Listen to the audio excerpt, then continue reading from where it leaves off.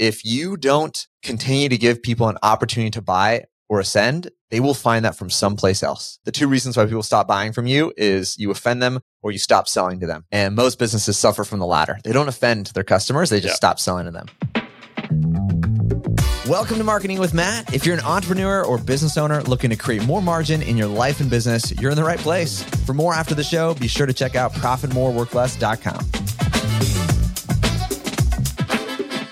It's everybody's favorite time of the week.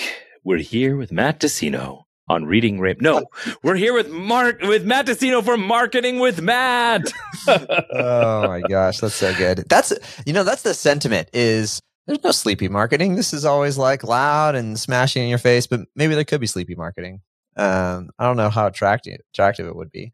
We'll start a marketing ASMR. Yeah, that's who's in favor of that. Okay, we're talking. This is the part 2 of my decade in a day. And part 1, we were talking how I thought about the questions I was going to ask.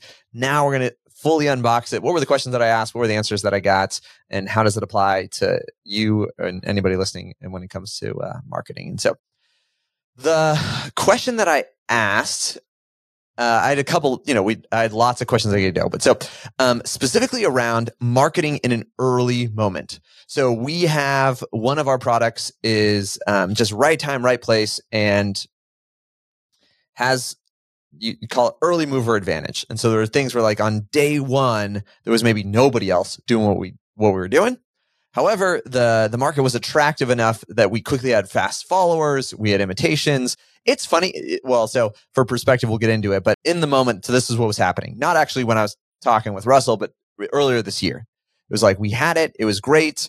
And it wasn't bad, but there was just like a lot of alternatives and copycats popping up all over the place. And so I wanted to ask about that is what do you do when you got first mover advantage? How do you think of it in that place? And then like, what do you do when competitors come in or alternatives come in? And how do you kind of respond to that? Because I know they've lived through that and grown through it. And maybe I'll just go question and answer at a time. So here was his response, and I've already seen this validated, is when it comes to effective marketing, endurance is undervalued, but an incredible asset to have. And so the ability to persist in a single area, to continue to perfect, to get better, to improve, is a unspoken advantage in anything that you do. Is there are so many things that are just like you consistent. So I've talked about this before, but it was a revelation or just a reminder. And we've seen that to be true. A lot of alternatives that popular that sprung up were kind of like riding a trend, have dissolved and gone away. They've just literally faded into the background. And I don't know if, they couldn't stay ahead in terms of product development or continue to pursue excellence or get beyond just grabbing a quick buck. And so it was a good reminder and refresh there. It went beyond that. And this is, I think, helpful for anybody to think about your product market fit or your fit in the marketplace. Think about it in levels. And so this is the concept of the value ladder. It's so foundational, but it's easy to like fall out of it. And so if you think, if I drew a ladder, or not a ladder, a staircase, it should be called the value staircase. If I drew a staircase as it's often illustrated, and you've got the bottom, the first step of the staircase, this could be free or low price, or how do people engage, like start the engagement with your business. And then there's a little higher tier, higher price, higher connection, whatever it is. And then there's the highest tier of the step. And this is often considered your value ladder, or I should popularize the value staircase. And so on this value staircase, it is a more robust thing to have. A lot of folks, when they're starting off, or when you have a product or a division or something, like you have one thing. If I was thinking about this and I was talking to somebody, they're like, well, I own a gym. I don't have a value staircase. I have one value box, and you can jump on top of it. You can jump off of it, right? They just have the box jump. And it is more robust to think, what would it look like to have additional steps? What does it look like to have the possibility to downgrade or to start at a lower level? And what does it look like to upgrade or have a higher level? So that practice of building out your value stack or your value staircase is helpful. And that was a little piece of the advice there, is looking at like, sure, you've got one thing, people come in, and that's robust. As you expand, as you grow, as you mature, you're going to want to introduce things that end up a little bit more on the front end of how do you continue to widen that net and attract people in. And then some folks and the ability to ascend, folks that are going to want a higher tier option or higher tier program, or they just want to graduate. They want to grow with the company. That's a good reminder there is if you don't continue to give people an opportunity to buy or ascend, they will find that from someplace else. And I think this was a Russellism that I'd taken, not from this decade and day, but previously was the two reasons why people stop buying from you is you offend them or you stop selling to them. And most businesses suffer from the latter. They don't offend their customers. They just stop selling to them. And so the customers are forced to go somewhere else for that next level or whatever it might be. And so that was one piece that was helpful in starting to flesh out, okay, what would it look like to make our value staircase, that value stack, a little bit more robust with some lower end or some higher end. And that's usually, you think about it. So usually your core offer is somewhere there in the middle.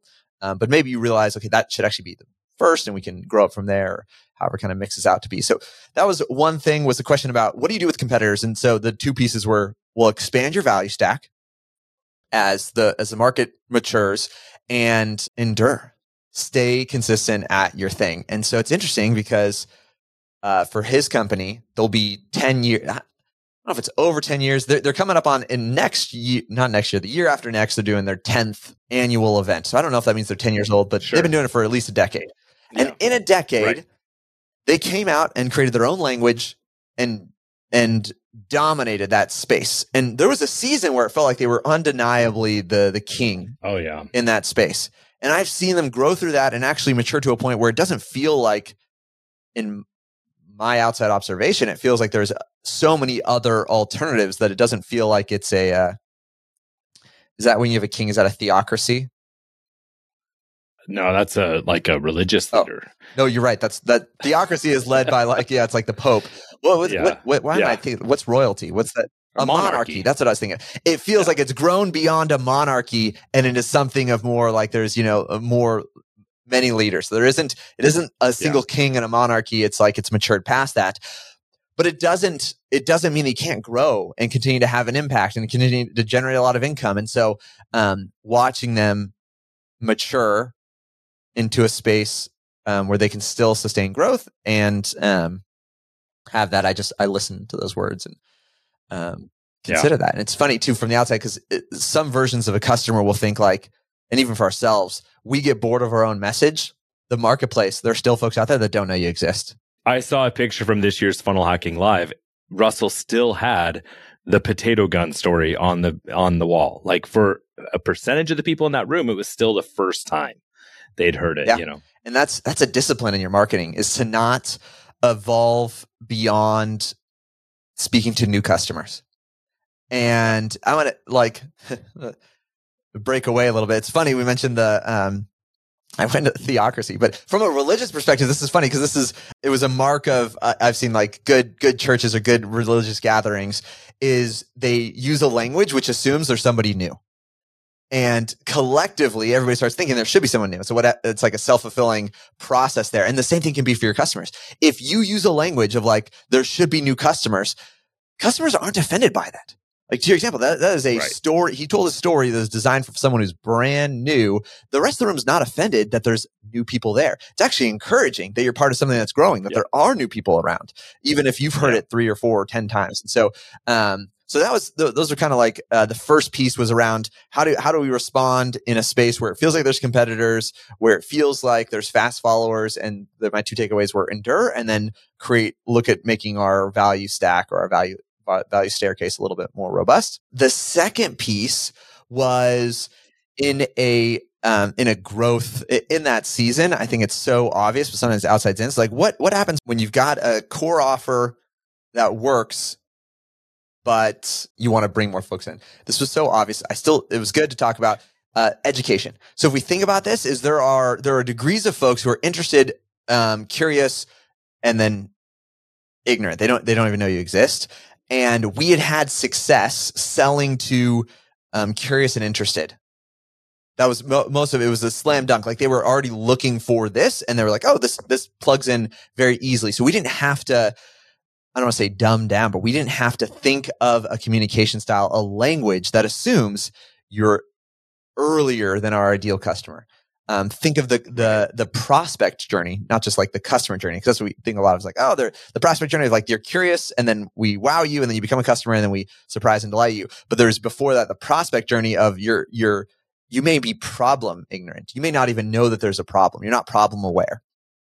And so we talked about methods for how you can do that. A lot of it, education works really well. And so there are educational angles from problem and opportunity that we can put at the front end of your marketing that actually creates a better stream of curious and interested parties. So just thinking through of in that segment of like, okay, what are activities that we can do that help to get more curious and interested, not just turning curious or interested into buyers. And so once again, sort of like expanding out that pool. This is kind of part of that more robust value stack or the value staircase, however you conceptualize it. But so we've already in the last month, and I think there was a piece of this too. When you do that, when you expand it out, the math becomes even easier in terms of the opportunity.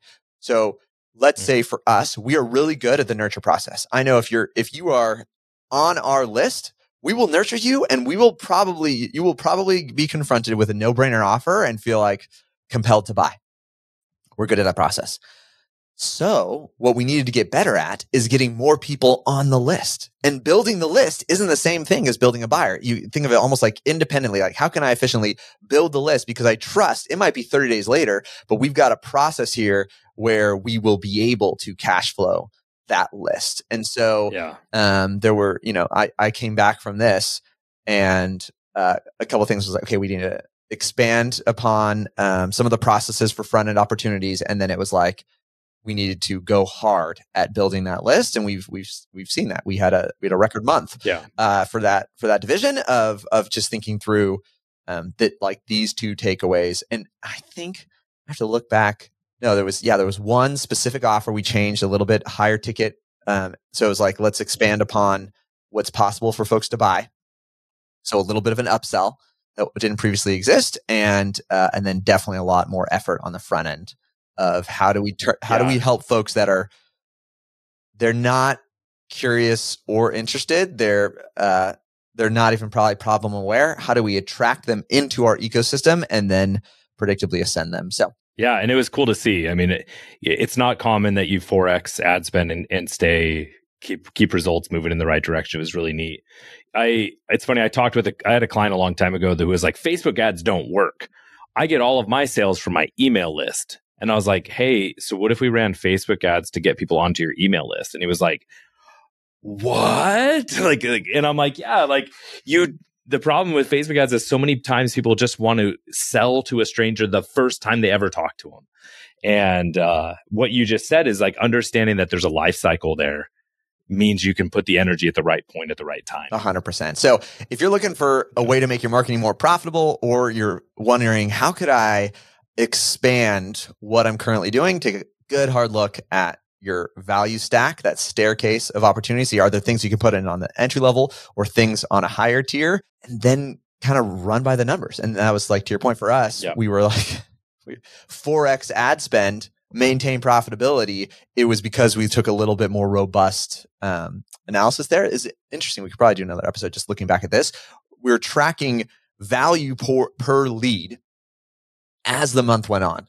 So for us, knowing here's the value per lead 7 days after they've been with us, 14 days. I mean, we literally did it day by day, looking at value per lead as we were running this. And unsurprisingly, maybe it's unsurprising, our value per lead tripled over the course of a month. So on day one, you come in, you're worth X dollars to us on average across all the leads that we're doing. And then by day 30, you're worth 3X. That's super helpful. And it was only possible because we thought of it in terms of how do we expand our offering to have a little bit more entry level, even free options, and then some other ascension options. And having that patience to endure, though, matters too, because there's a lot of people that if in the first week they've scaled up, they don't see the result, they kill everything. Where I'm like, you've got to allow that machine to work. And so, having that, like both of those bullet points of that you're shared definitely apply together. I'll leave this. This was not the purpose of this show, but I want to give you this golden nugget for anybody who stayed around to the end. I realized that one of the other things that helped in this last month of just our thing like customer satisfaction, we reserve bonuses consistently. We will think of our offer stack. What are we doing? And we will not advertise XYZ feature set, whatever it is, so that when they come in, you can then predictably deliver the bonus. So sometimes we'll delay it out to deliver later. It's like we were holding on to this and we're saying like, oh, here you go. Thanks, congrats in. But we had a number of situations. I love the experience where people come in and be like, hey, I was wanting to do this. And somebody else would be like, oh, here's how you do it. It already exists. And that surprise and delight is just hard to quantify how impactful it can be for your business when you're training your customers to expect a magical experience. Like I look at, we live close to Disneyland, and the experience is so cool on so many levels, and it's that kind of a thing. Obviously, it's built in this concept of being magical and childlike wonder, but the more that businesses can introduce that kind of experience and replicate it, the more your other marketing efforts become easier. And that's an X factor for us is, for someone else trying to do it. Like, was it just, oh, we looked at the stack, added a few things in and 4X our ad spend?